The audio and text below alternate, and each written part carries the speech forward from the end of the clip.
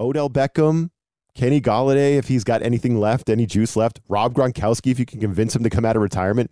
Is there some type of reinforcement move coming before the trade deadline, Luke, from Jason Light? More on that coming up here just a little bit later in the show in the return of our Questions of the Week segment. But first and foremost, it's the Bucs Wire podcast. Welcome into the show. Just a quick reminder here off the top that you can support us by subscribing. Find us on Spotify, Apple, or wherever you get your podcasts. You can find us. Just search the Bucs Wire. We appreciate you for jumping on board, and we hope all of you are well after what, for a lot of Floridians, was a devastating weekend with Hurricane Ian. I'm Ryan O'Leary, joined as always by Luke Easterling of USA Today's Bucs Wire. Luke, I know you live in Tampa, right? I was thinking about you all week. Must have been a whirlwind for you, right? Like you're trying to do your job, but you're also trying to do what's best for your family as Hurricane Ian is like gaining power as a Category 4, right? That had to be just a freaking whirlwind for you, man. I was thinking about you and your family. Yeah, man, I appreciate that, and again, that's kind of how we feel now. It's watching, and anytime you kind of dodge that bullet and the storm moves a different way, you're obviously grateful, but you do have a little bit of that guilt where you see what the devastation that it causes in other places, and it breaks your heart, man. It really does, and obviously everybody down there in Fort Myers, Cape Coral, Port Charlotte, that whole area. Which, it's not the first time that's happened to them down there. It's been a rough go for them in terms of these storms in recent years. So obviously our hearts go out to everybody down there and even throughout, Central Florida as the storm moved, it went kind of in a different direction than I think a lot of people thought. And there were people who evacuated from here in St. Pete, Pinellas County, and went to Orlando and then ended up having to come back because of the way the storm changed. And then it ended up back in the Atlantic and, did a good bit of damage on that side of the state. So they can be unpredictable. I've lived in this area for most of my life, and I put a lot of time and effort into trying to, understand how these storms work. So, we were prepared as we could be for whatever, eventuality, but obviously grateful that, again, the Tampa Bay area was, kind of spared to the point, obviously, where we had a football game on Sunday night.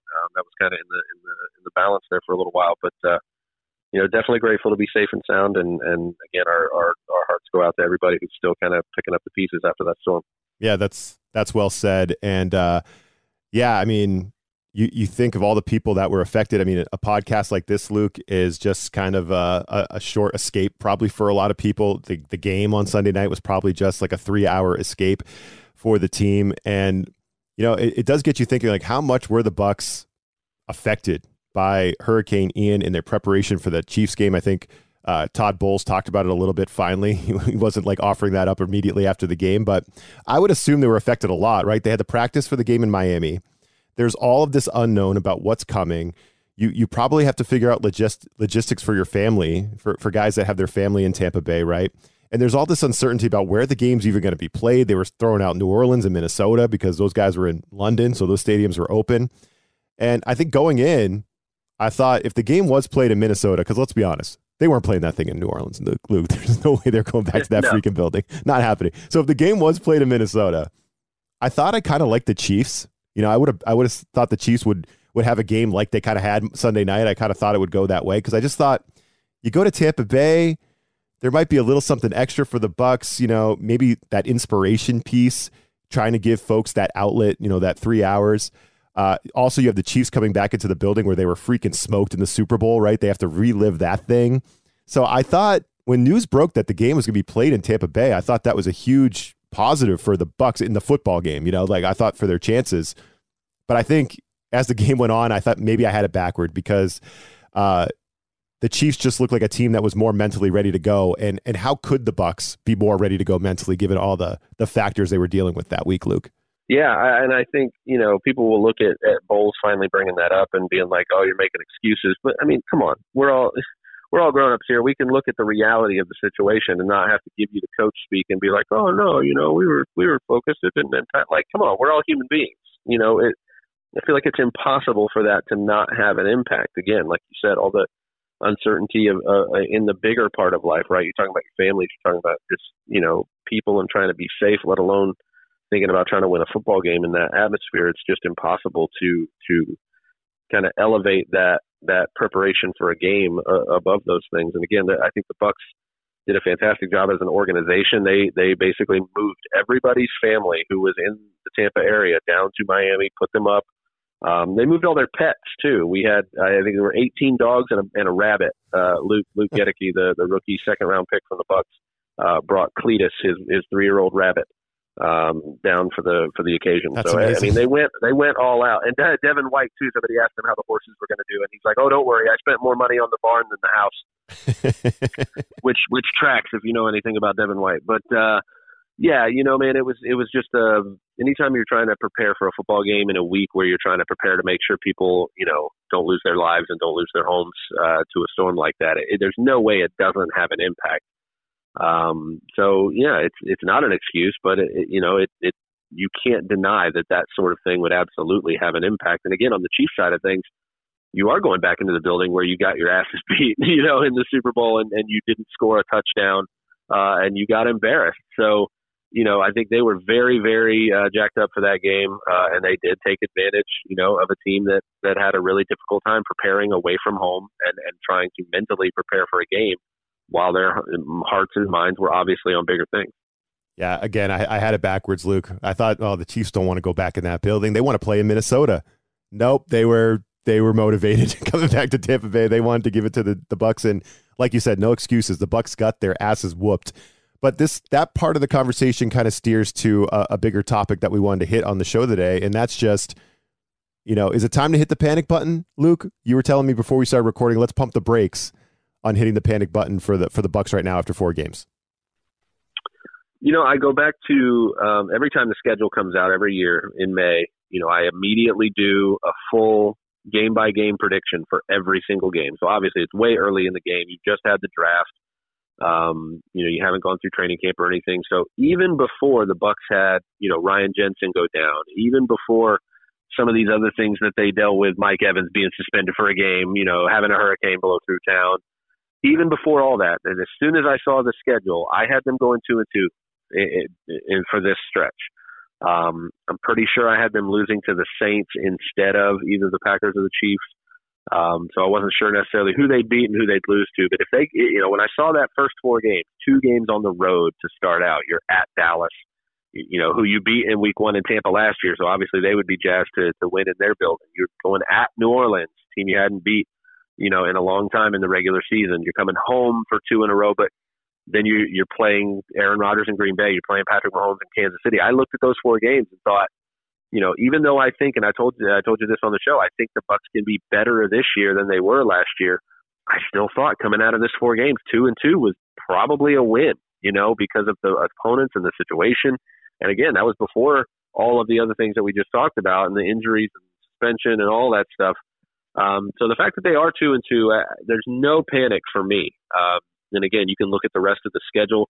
The next 3 games in particular are a great slate, I think, for the Bucs to get back on the horse, especially on offense, and to keep going the way they were in that late, for a lot of that game in Kansas City and against Kansas City, and in terms of the defense to try to figure out whatever went wrong, especially stopping the run. But then they get Pittsburgh, they get Carolina. It's it's a nice little should be a little reprieve here. I know every team is an NFL team. Every week can be a trap game, but this should be an opportunity for them to remind everybody, hey, this was always going to be a tough 4-game stretch. And honestly, I know it's only 4 games in, but the Bucs so far have played 3 of those games against teams with winning records. And the rest of their games, all of them, all 13 of them, none of those teams have a winning record right now. So all of those teams they have left to play are 2-2 or worse. So it's not like it's the end of the world, even because of whatever else is happening outside of the Eagles, who are undefeated. I don't see anybody else in the NFC who's been more impressive than the Bucs have, for stretches so far this year. So, no, we're going into week 5, man, and it was a tough 4-week stretch. Everything that this team wants is still ahead of it. Win the division, get in the playoffs, get a home playoff game, and take care of business from there. They proved that they can do that when it matters most back in 2020, and there's no reason to believe they can't do it again. That's a hell of a stat, Luke, that there's no teams on the schedule remaining with all these games that we have left. I'm going to shout out Greg on my good buddy Greg on from The Athletic. Came up with that one, and he always has fun with it. that one stops you in your tracks. Wow. And obviously a lot can change. And look, the Bucs, that doesn't mean that the Bucs don't have things they got to clean up. There's a lot of sloppy football going on with the Bucs right now. We're going to get into that here in the second segment. But first, our friends over at thehuddle.com have their fantasy plays of the week. Check that out. Luke and I will be right back. This is the Tipico Sportsbook Fantasy Minute. Let's make this interesting. The first month of the fantasy football season is now behind us. I'm Corey Bonini with thehuddle.com, here to bring you strong plays for week number 5. Quarterback Derek Carr, Las Vegas Raiders at Kansas City Chiefs. The Raiders put their backs against the wall with an 0-3 start, and if they have any chance of keeping in the mix for the AFC West, it begins with beating Kansas City on Monday night. The Chiefs have allowed 2.5 touchdown passes per game thus far, which is tied for the most in football. Only 1 in 175 attempts has been intercepted, and just 4 teams have given up more yardage through the air to the position. This matchup is 23.4% easier than the league average, and Carr has the weapons to get the job done. Running back Ramondre Stevenson versus the Detroit Lions. This matchup is tremendous for success on the ground, and the Patriots are in line to lean heavily on the rushing attack if quarterback Bailey Zappi ends up starting. Detroit is granted a rushing score every 11 attempts, which is the highest frequency by more than 5 carries. 8 times a running back has carried the rock into the end zone, and the 116.8 ground yards per game sits as the 6th highest figure in football. Stevenson makes for a quality start in any fantasy setting. Baltimore Ravens wide receiver Devin Duvernay versus the Cincinnati Bengals. He was targeted a season high 5 times last week, catching 4 for 51, but he failed to score a touchdown for the first time in 2022 if you include his special teams TD in the mix. He has at least 6.2 PPR points in each game, and that's if you remove the touchdown, and the vertical threat is worthy of a gamble in deep leagues. The Bengals haven't given up much to receivers in 2022, but the Ravens are one of the most explosive offenses, and 5 different receivers have posted at least 12 PPR points against the Bengals this season. Tight end Tyler Conklin, New York Jets versus Miami Dolphins. The big question surrounding Conklin entering week 4 was what kind of involvement would he see with Zach Wilson returning to the lineup. All things considered, the former Viking was targeted enough to keep him relevant. His 5 looks produced 3 catches for 52 yards. Not exactly what you want to see, but it's not like he went from 8 looks per game under Joe Flacco down to 2. One aspect worth noting is the yards per reception went up, including the average depth of target going from 2.8 to 8 under Wilson. More importantly, Miami has surrendered crazy volume to tight ends in 2022, ranking as the easiest opponent for catches and number 3 for yardage generated. While only 1 in every 15 completions has found the end zone, there's plenty of PPR upside to chase here. For more award-winning tips, news, and advice, please be sure to check out thehuddle.com. That was your Tipico Sportsbook Fantasy Minute. Win your fantasy football league with thehuddle.com and use them to dominate player prop bets at Tipico Sportsbook. For a limited time, new Tipico Sportsbook users in Colorado and New Jersey from this podcast will enjoy a special welcome bonus. Get your bonus today at usatodaybet.com/podcast. That's usatodaybet.com/podcast. See Tipico.com for terms and conditions. 21 plus only. Gambling problem? Call 1-800-GAMBLER in New Jersey. 1-800-522-4700 in Colorado. All right, we're back, and this is the return of a favorite of mine. We've done this in past seasons, Luke. My questions of the week. These questions are inspired to pull all of the hot takes out of you and just let it out on the show, right? What's plaguing this team? Let's get into it. I got 3 questions for you, Luke. Are you ready? Let's do it. Let's do it, my man. Let's go. Question number 1. Tampa Bay started the season. They didn't score a lot of points against the Cowboys, Luke, but they did run the football pretty well. They had 152 rushing yards in that one. We expected Leonard Fournette in the running game to be just fine. Unfortunately, the rushing game has trended in the wrong direction since then, right? It's gone down. Their totals have gone down in every contest since then, culminating with Fournette's awesome 3 carries for -3 Right, I was going to say they can't go much further down now. That Luke, wasn't good. The Bucs all but abandoned the run game against the Chiefs, mostly out of necessity and game flow probably, but the run game was already trending in a bad direction. They basically said, screw this, we got to figure something else out. So diagnose it for me. Is there a quick fix that can help the Bucs get more balanced between run and pass? You know, I think some of it is, again, we talk about what's going on with the offensive line. You have Robert Hainsey thrust into the starting center position as opposed to the Pro Bowler Ryan Jensen. So Hainsey makes his first start as a second-year guy in week 1. You got Shaq Mason, who obviously is a great veteran player at right guard, but he's, again, you got a new unit. You're learning how to communicate with Hainsey on your left and Tristan Wirfs on your right. And you got to kind of mesh with those guys, and it takes time to do that. And then on the left side, you got Donovan Smith, who is, coming into this season, he had missed 2 starts since 2014 when he was a second-round pick, started week 1 that year as a rookie and had only missed 2 starts since. He goes out, in the first half against Dallas in week 1, and he's missing for 2 games. after that. So, a lot of moving pieces, a lot of new faces, injuries, all of those things are contributing, I think. But also, I will point a little bit to especially early in the game, the play calling right now. Byron Leftwich has to find something a little more spicy earlier in the game. These early game scripts are just not doing it. I think opposing defenses are ready for whatever they're throwing at them, especially early in the game. Once they get moving and they get off script and they start doing some tempo stuff, and that seems to be where the Bucs are having more success. But I feel like there's not enough pre-snap motion. There's not enough play action, especially out from under center. And there's a great segment that ESPN did with Ryan Clark and Dan Orlovsky and Laura Rutledge and Mina Kimes and Marcus Spears did a great piece on what playing under center and using that even in the run game, but in terms of play action, what it forces the defense to have to prepare and react to. It just opens up so many possibilities that it makes their job a lot harder versus when you're in shotgun. There's only a limited amount of things and kinds of ways you can do those things. So I thought it was a great segment. It was like 8 or 9 minutes long. If you find it on Twitter, it's great. I think Dan Orlovsky tweeted it out, but it gets to the heart of something I don't think the Bucs are doing enough of, which is playing under center, finding ways to challenge the opposing defense. Because if you just sit back there and shotgun all day, it really makes their lives a lot easier. And I think right now those early game scripts are really just too bland. They're not creative and complex enough right now. And I think the results kind of bear that out. The Bucs have started really slow on offense. And I think that's a contributor. That's interesting insight right there. A guy I wanted to ask you about specifically is the rookie Rachaad White, right, Luke? I think the teams told us they want to get him more involved. He had 5 catches for 50 yards in the game.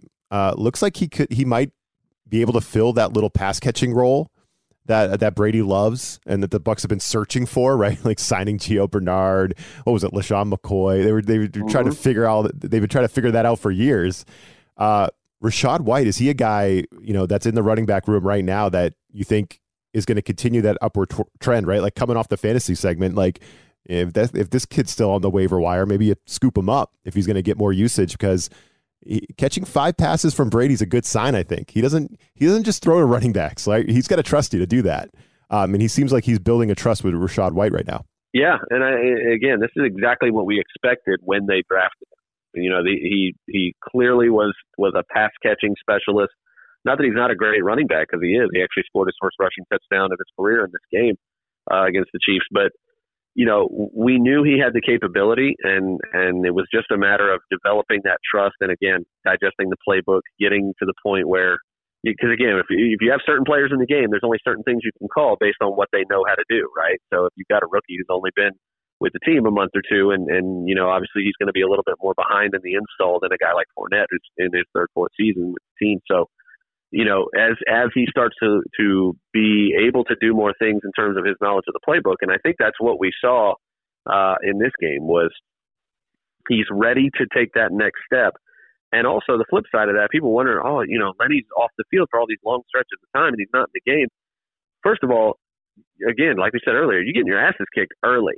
So if you're going to have to make a comeback, you're not going to be grinding and out on the ground for the most part anyway. And if you're going to get beat giving reps to the rookie, getting him on the field and giving him, real live game reps against a really good defense in Kansas City, and build that in-game trust with Tom Brady. We've seen it so many times. You know better than I do because you watched him for so long in New England.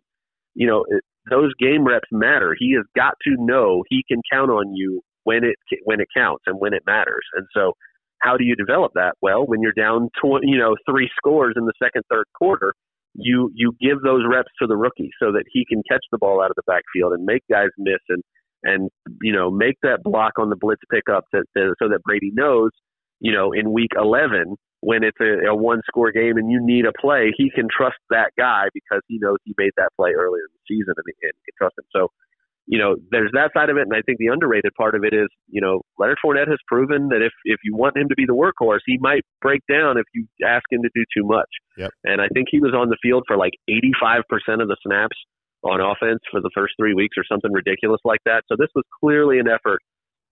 I think it was situational based on the game flow, but I think it's definitely an indication that, yes, Rachaad White is improving. Yes, he's going to be a bigger part of the offense. But it's also about keeping Lenny as fresh as possible because it's a long season. Yeah, one thing I learned, Luke, watching Brady is he's not going to throw you that many targets in a game if he's not building a rapport with you. It's just not going to happen. You're not even going to be on the field. Sorry, Scotty Miller. Yes, exactly. I know. You had your chances, buddy. That's a sad one. All right, let's move on. Question number 2. These names like Odell Beckham Jr., you see these stories popping up all over the place, Luke, where people are speculating, where is Odell Beckham Jr. going to land? Where are some of these guys that are just not happy in their situation? A guy like Kenny Golladay, who seems like mentally checked out and just like miserable with the Giants and just not playing, basically. Where could these guys move? Where could they end up? The Bucs always seem to be on the short list for all of these hot takes. But it got me thinking, like, do you think the Bucs need reinforcements at wide receiver, right? Should Jason Light be on the phone before the trade deadline? Because, you did sign Cole Beasley, but I don't think he's the answer, Luke. I'll get your take on that. Chris Godwin, we love him, but he is still coming back from an injury. He's not quite 100% yet. We're hoping he can stay healthy. Julio Jones, another guy, like, he's awesome on the field, but how often is he on the field at this stage of his career? He's kind of in and out of the lineup wherever he's been. So Odell Beckham, Kenny Golladay, if he's got anything left, any juice left, Rob Gronkowski, if you can convince him to come out of retirement. Is there some type of reinforcement move coming before the trade deadline, Luke, from Jason Light? Give me your prediction. Yeah, I think I wouldn't put it past this team to do at least 2 of those things. I think they will continue to hope and hope and hope, and maybe as gently as possible, without pissing him off, convince Rob Gronkowski to come out of retirement, because I think he, again, would do wonders for the passing game and the running game, exactly like they did the last 2 years. I mean, he was a huge part, not just for what he does in opening up the pass game, but because he is just such a devastating blocker. He's basically like having another all-pro offensive tackle out there blocking in the run game, and that's just they miss him in so many ways, and they miss him in the locker room, man. Might be as much as anything. He's just such an infectious personality. Everybody gravitates toward him, and he lightens everything up in such a good way that I just think they really do miss his presence as a leader and as a source of kind of levity and that, I don't know, that childhood love of the game. That dude just always looks like he's having the best time of his life out there playing, a kid's game. And I think having that type of player in the locker room, people feed off that, and they feed off that energy. And I think they really miss him in pretty much every way. So that I think that's a big hope. And I think, honestly, two guys that I would mention, you mentioned one of them already, Odell Beckham, that makes too much sense to me. Again, you talk about the injuries. Russell Gage has been banged up. People ask him why he didn't get more involved. He's the $10 million a year man. He missed almost all of training camp with a hamstring injury, and you're joining a new offense. There's no reps. You can't develop that rapport with Brady. And again, you started to see a pickup on that last drive, especially in the second half against Green Bay. But, it takes time to develop that stuff. So all the injuries, the turnover at wide receiver, the fact that they can't find that last guy, right? It's been Scotty Miller. He's made plays before, but he's made some huge mistakes and drops and just hasn't been consistent. He's been falling down on reps. It's not working right now. And Brashad Perriman has made plays, but he's been banged up as well. Jalen Darden's kind of locked in as the 6th guy because he's the return man, right? He's been one of the league's better return men this year. I gave him a ton of crap last year. He has been much, much improved as a punt returner, and as a receiver. He made a big catch last week as well. But so he's going to be that last guy. But who is the other one? They can't find a consistent performer at that wide receiver 5-ish spot, so that when those guys get banged up and you're basically a starter now. And it just, Odell Beckham just makes too much sense. He and Brady have a great relationship. I think they'd love to work together on the same team. So whenever he's healthy, I think it's, probably November for that stretch run. Once he gets ready to play football, I don't think there's anywhere else that makes more sense than Tampa Bay, where he would have a chance to come down and win another ring and to play with Brady in maybe Brady's last season. The other guy I'll mention is, and I know we're going to talk about the run defense, and Ndamukong Suh is still out there. And I don't know if he's I don't know him, so I don't know if he's the type of guy that's like, nah, you let me walk and didn't bring me back, and you went and drafted a guy in the second round. I'm not going to come back and help you.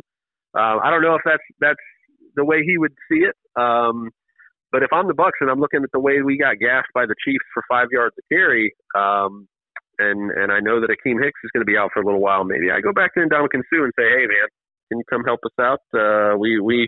We're missing something there in the middle. I love Nacho. I know we love Raheem Nunez-Roches, but there's just a big difference. There's a big difference. You don't have Akeem Hicks in there. You don't have a veteran like Stu plugging things up. So I think that's an underrated name to keep in mind if it's something Stu would entertain.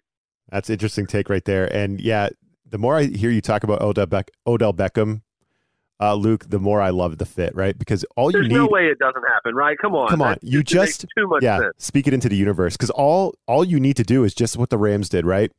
Bring him back in mid-season or whatever it is, and you just need a package of plays for him in the red zone because he's such a weapon in the red zone. And that's what the Rams did. They went to him in the red zone. He was a good bet for anytime touchdown scorer because he made a lot of plays for them in the red zone. Oh, Brady would freaking love him in the red zone. He catches everything. Oh, his footwork along the sidelines. Everybody's healthy, Ryan, you can switch those guys in and out. You don't have to play Julio Jones 20, 30 snaps. You can play him 10 or 15, and Julio and Odell takes 10 or 15. And at some point, every opposing defense is like, oh, great, this time we got to deal with Mike Evans and Chris Godwin. The next drive we have to deal with Julio Jones and Odell Beckham. The next drive we have to deal with all of them. And wait, Gronk's back? What's going on? Like, at some point, they're in win now. They have to pull out all the stops. And there are still a few stops this team can pull out. There's no reason for them not to. Yep. I want to see some moves. Mike Evans needs some help. we need to see something. All right, question number 3. This kind of ties into a big topic in the NFL, Luke, to say the least. Despite clearly getting his bell rung, we all saw it watching the game. Cameron Brate was back in there at the end of the first half. He actually got 3 targets on that drive, which is kind of like, all right, almost got a touchdown. Of course he did. So the Bucs come back after halftime, and Brate's ruled out, and he's in concussion protocol. It's like, So I thought that was interesting because throughout the day on Sunday, Luke, whenever you saw somebody go into the locker room with a head injury, they didn't come back. Isaiah McKenzie from the Bills, I don't think he was really even hurt. He didn't come back in the game. Brian Hoyer for the Patriots. We all, people who were paying attention to that Patriots-Packers game with, 4th round rookie 3rd stringer Bailey Zappi going up against Aaron Rodgers. Come on, man.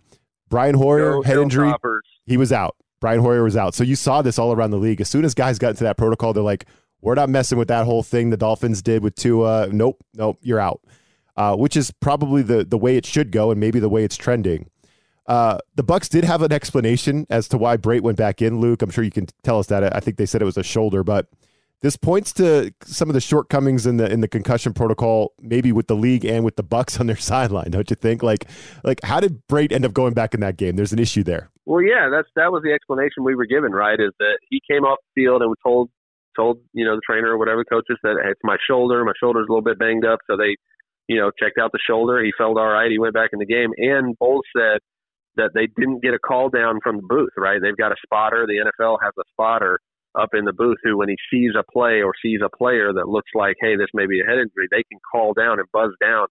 It happened a few weeks ago, I think, in a Bengals game. I think it was Von Bell that they kind of just pulled off the field, even though it was kind of innocuous and didn't really look like much. But the spotter was like, I saw something, so they pulled him off the field. So, obviously, that's happening. It's working to that degree, even when you're erring on the side of caution, which, again, I'm completely fine with. Like you said, it should be the rule rather than the exception. So it's strange to me that nobody saw, whoever was up in the booth there, whoever the spotter was, didn't see that play, which was obvious. I mean, he ran into his own guy and was clearly shook up, to go down and be like, hey, let's maybe check this guy out for a head injury. Because, again, if you're the player, if you played this game at any level, it is built into the culture that you overcome injury, that if you are hurt, everybody's hurt a little bit, you got to, get back in there. It's a positive trait. It is reinforced that you play through injury. So the player is always going to want to be on the field. They want to prove that they're a good teammate. They want to contribute. They want to be out there. You cannot trust them to tell you what is wrong and how wrong it is. So when he comes off the field and his bell is rung, he's going to tell you, oh, my shoulder hurts. I'm sure it does, but that's not what I'm concerned about right now. I'm concerned that you look woozy. Sit down and let's check you out. So that, again, in my opinion, just, again, another failure at multiple levels at player safety and protecting these players. Because, again, you go into halftime and now he starts complaining of symptoms. Yeah, of course he is, because he went back in the game and kept playing, and you only checked him out for a shoulder injury. So there's just so much work to be done, man. It's something that absolutely needs more overhaul. And going back to the Tua thing, everybody watched that play, and everybody knew evidently, except for the only persons that mattered, because the persons who made that decision to let him back in the game, let him back in the game. And it seems a similar situation here, where it's just everybody who watched that play was like, "Oh, that's not good. He's going to be out, with a concussion." And the only people who could make that happen didn't get him out of the game. So it's frustrating. Yeah, back injuries, shoulder injuries when they clearly got hit in the head and it's woozy. It's like, oh man. Yeah, and I keep going back, like Isaiah McKenzie of the Bills sprinted into the locker room into concussion protocol. Like he looked like he was fine, Luke. Still didn't return for the Bills. So some teams are on one side of it, others are on the other. I think the Bucs, they might want to look at their process a little bit as well, right?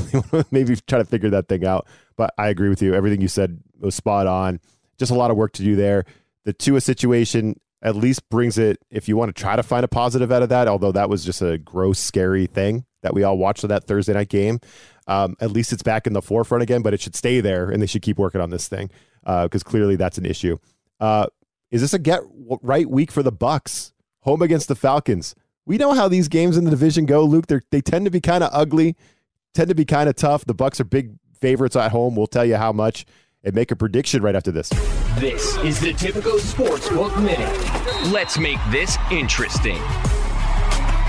Hello, everyone. This is Nathan with the Bet Slippin' Podcast. Be sure to check us and our sportsbook provider, Tipico, out.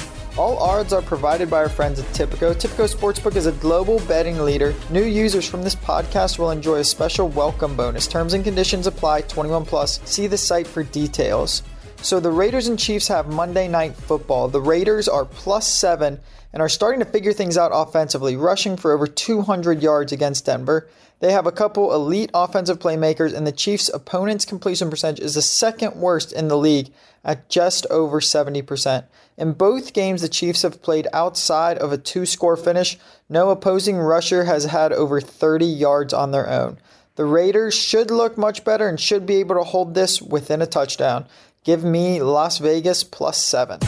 That was your Tipico Sportsbook Minute. For a limited time, new users in Colorado and New Jersey from this podcast will enjoy a special welcome bonus. Get your bonus today at usatodaybet.com/podcast. That's usatodaybet.com/podcast. See Tipico.com for terms and conditions. 21 plus only. Gambling problem? Call 1-800-GAMBLER in New Jersey. 1-800-522-4700 in Colorado.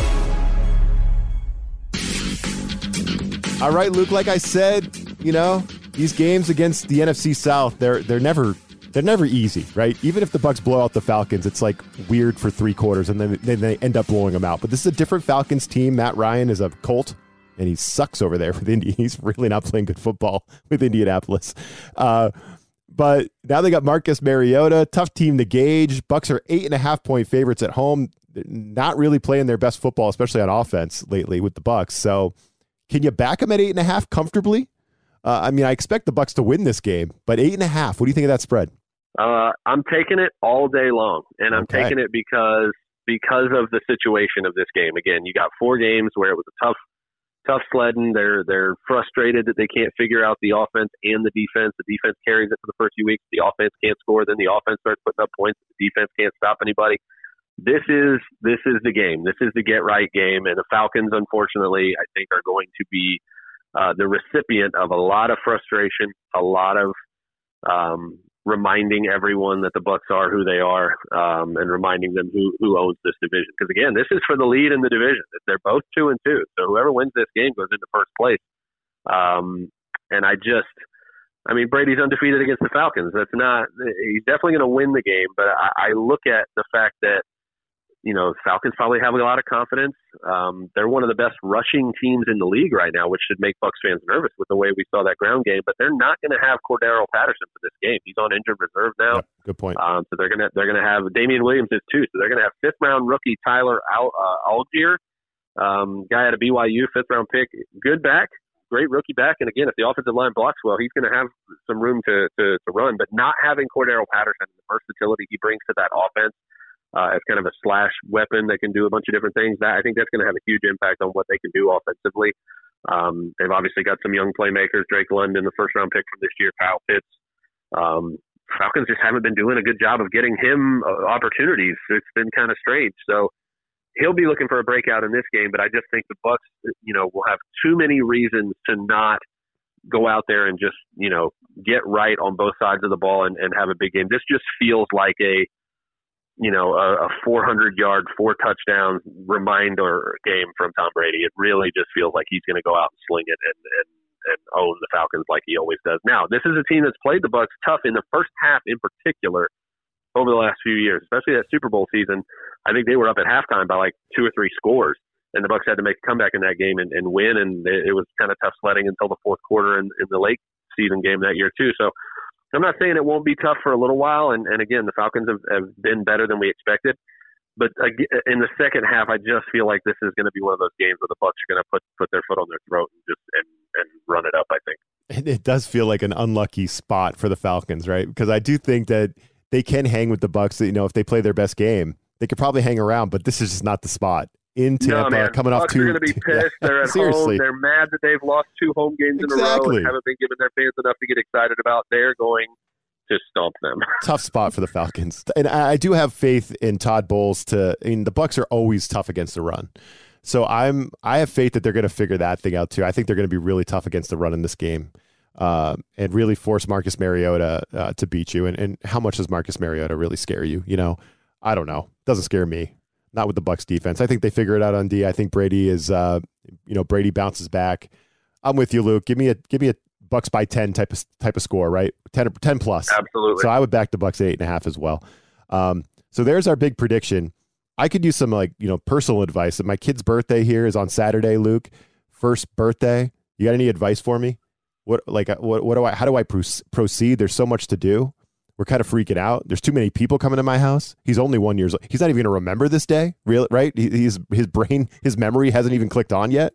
So do you have any advice for the first birthday? I mean, honestly, my advice for any of that situation is usually just my go-to parent advice that people ask. And it's always that no matter what it is, your best will be enough. So when you get to that point in the preparing process, I don't know whether it's you or your wife, will you start to panic and realize, like, oh my gosh, I don't have this thing, or I haven't done this, and there's not going to be enough of these. Yes, there will. Yeah. All of it will be enough.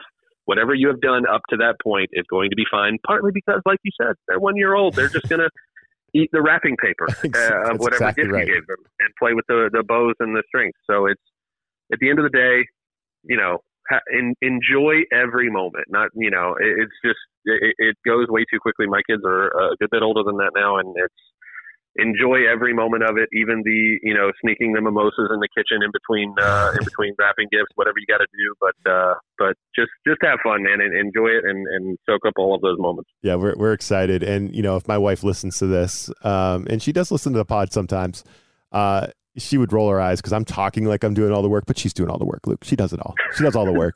I'm not what planning have I really done for this thing? This is the betting segment. I would have put money on that. Yeah, exactly. It's like, all the stuff, like the decorations and the balloons and the cute little invitations and all that crap. Oh, we're just trying to stay out of the way and not screw it up. But I'm just in the closet talking football. And that's what I'm doing on the podcast. So, have a great weekend, and everybody should just be checking out your stuff on BucsWire, right? Between now and kickoff, because you guys are doing great stuff over there. Yeah, man, we've got it all covered from every angle. Again, win or lose, we're doing our best to provide some well-reasoned content for everybody. We don't try to go too high or too low in terms of the takes, but yeah, expecting and hoping for a nice get-right game for the Bucs and a nice blowout this weekend. That's Luke Easterling. I'm Ryan O'Leary. Thanks for joining us. Again, hit subscribe if you haven't already. We'll catch you next week. This USA Today Sports Podcast has been presented by USA Today's Sports Media Group and is available in your favorite podcast store. Make sure to subscribe for weekly updates, the latest fantasy picks from Corey Bonini, and the Huddle Podcast, Inside the Weekly Line, with Sportsbook Wire's Jeff Clark and Eston McLaren, and the Bet Slippin' Podcast. We'll see you again next week.